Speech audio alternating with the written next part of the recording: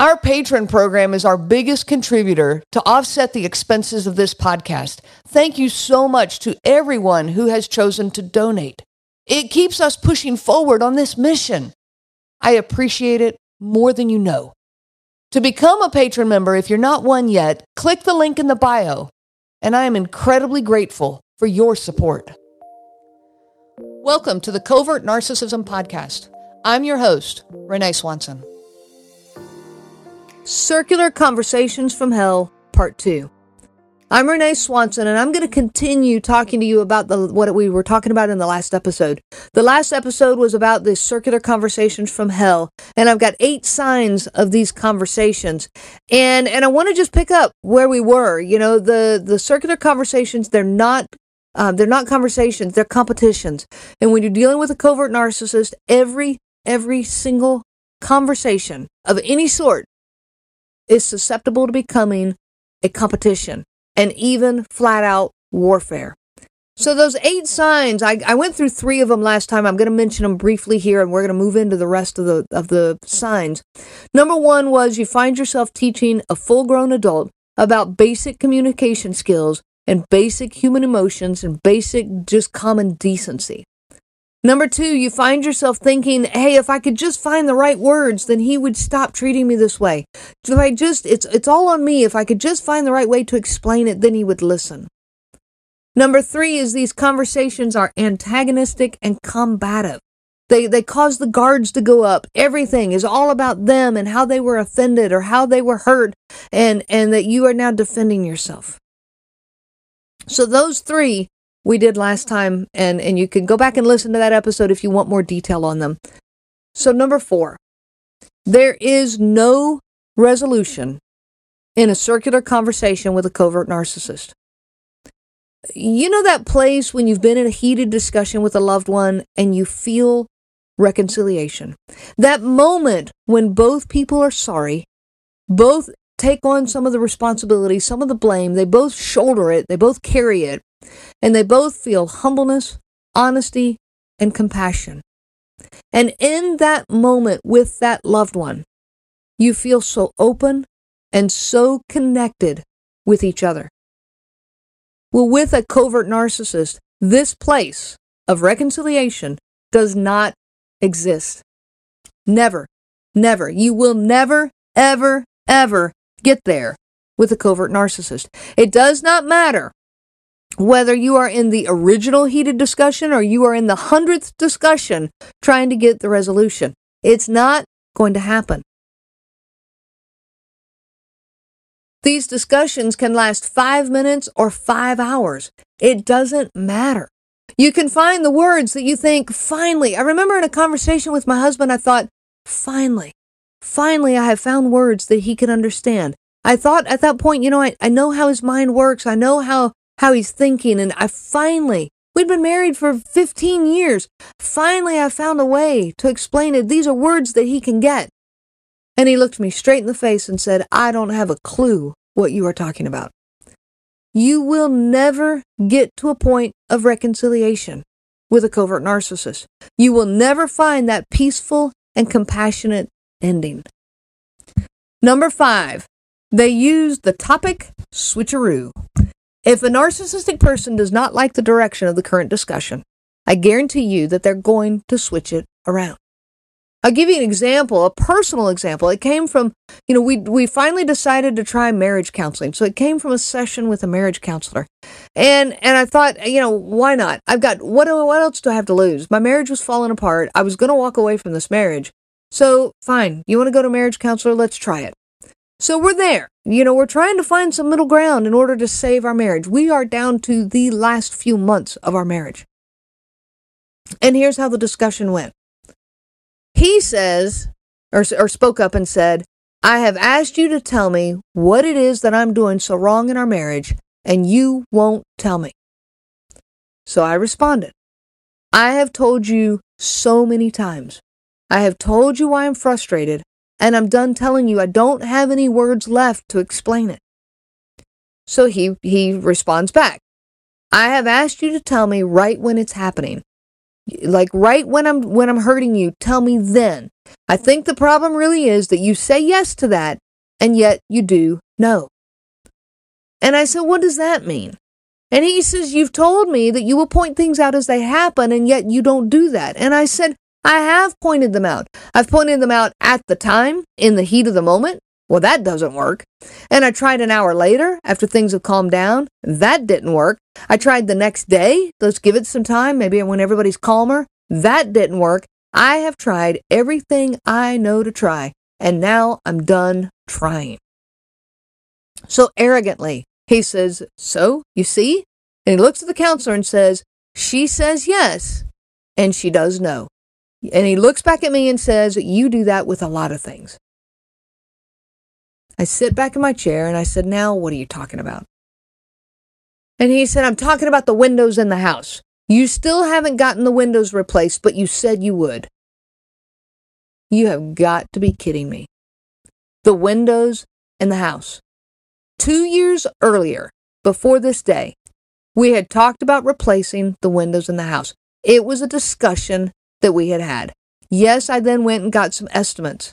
And I talked with him about those estimates, but it went no further than that. For 2 years, nothing had ever been said about these windows in the house until that day at the counselor. And now, all of a sudden, it's all my fault? And it's the example that he chooses to use about how I say yes and do no? Because the windows of the house have not been replaced. And the other piece of the question I want to say is, since when did that become my job? We're a team, right? You've got a part in this too, right? Number 6, they play the eternal victim. This victim role that a covert narcissist can play is amazingly, they are amazingly good at it. It's just, they can turn anything at all into a victim, into their victim role. Anything can become an offense, a hurt, and all of a sudden now they're a victim. And some of their favorite phrases are, well, I had a tough childhood, or my dad or my mom treated me badly. I have a low self-esteem because of my childhood. Nobody likes me. Everybody is against me. Poor me is their attitude. Well, these become excuses. They become crutches. And I'm not taken away from, maybe they did have a tough childhood. A lot of people did. There's nothing special about them that they had such a tough childhood. Look at the number of people that have tough childhoods. But they use them as excuses and crutches, and they play that victim card over and over and over. Everybody then, so the intimate people in their relationships feel bad for them and let them off the hook. They don't have to fix anything about them. They can go merrily on treating their people however they choose. And this victim role prevents them from ever having to take responsibility or accountability. So one time I was trying to explain to my husband how his quickness to be offended hurt those around him. He was so quick to be offended. And it hurt. It hurt everybody. And I told him about this, and so he asked for an example. So I said, all right. I said, there was one evening he was cleaning up the kitchen, and he was emptying the dishwasher, and I asked our son was 8 or 9 years old. I asked our son to go help him empty the dishwasher. Well, this offended him so badly that he stormed out of the room and closed himself, upstairs in the guest room for 45 minutes.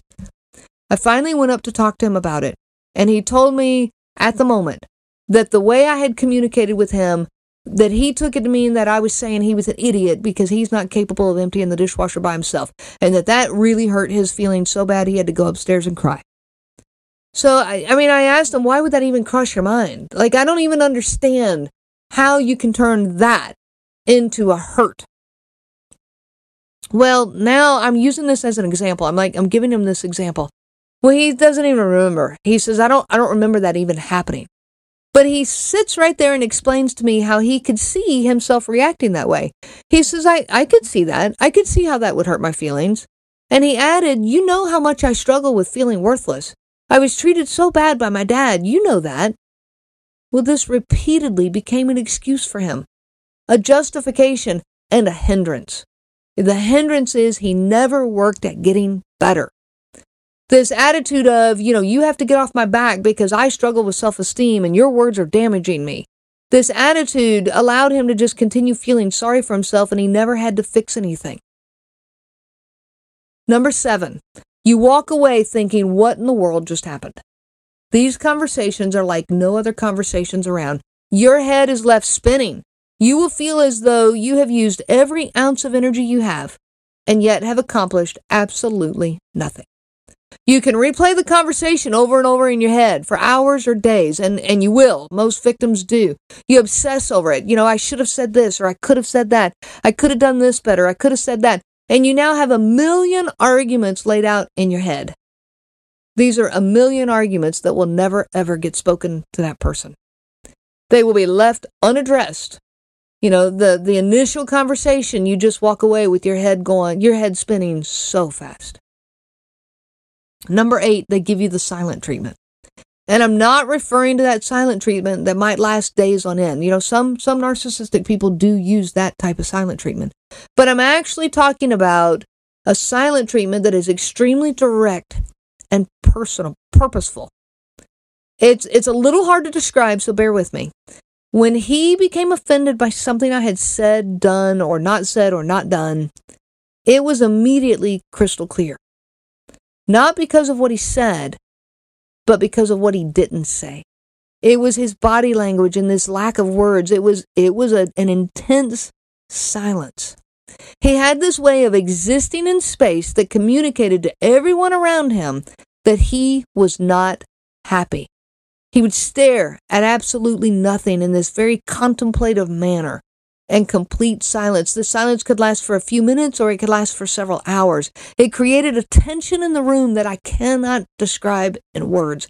The grip of that tension was mental, emotional, even physical. My whole body, my whole insides would just curl up in a ball. And the tension would just flow through my body and tightness all over. Getting out of this entrapment proved to be the most difficult thing I think I've ever tried to do. Staying took an incredible toll on me, on my body, my mind, my heart, and my soul. But walking away was just almost impossible. Why? Because you feel like you need to stay, because you feel like you need to hear them out. Because it's that desire for reconciliation. You so badly want the reconciliation that you're willing to endure these conversations from hell just to try to get there. But you don't ever get there. So if you find yourself really feeling like something is really truly wrong in the conversation with your significant other or with a family member, whoever the covert narcissist is in your life, listen to your instincts. These circular conversations do take different shapes for different people, but many of the overall characteristics are the same. One thing, though, is always for sure. The one that's on the receiving end of this conversation, if you call it that, it's this combat, this conversation from hell, that one person on the receiving end, they are left feeling emotionally drained and completely hopeless. Learn to cut these conversations off before they even get started. You have the right to walk away. So if you feel like this conversation is about to stir up between you and that significant other person, walk away. Leave the conversation before it can even get off the ground. Please accept that you're not going to find reconciliation with them. It took me a long time to realize that, but once I truly accepted it, I quit trying to find it, so hard. I was digging in for all it was worth trying to find reconciliation with him. When I let it go and I knew I was no longer, that was no longer my search because I knew it wasn't going to happen. Well, then I could walk away. Before the conversation even would get off ground, when he went into that moment of silent treatment, that moment of, oh, you've hurt me and now I got to ponder this, I left. Leave the room. Hey, I gotta go out for a little while. I'm headed to the grocery store. Leave. It's on him if he wants to then try to bring it back up later. And many times in my situation, he did not. So no one has the right to treat you that way. No one should ever be forced to sit through these conversations from hell. You have been listening to the Covert Narcissism Podcast with your host, Renee Swanson. Be sure to check out our website at www.covertnarcissism.com. There you will find many resources just for you to help you on this journey.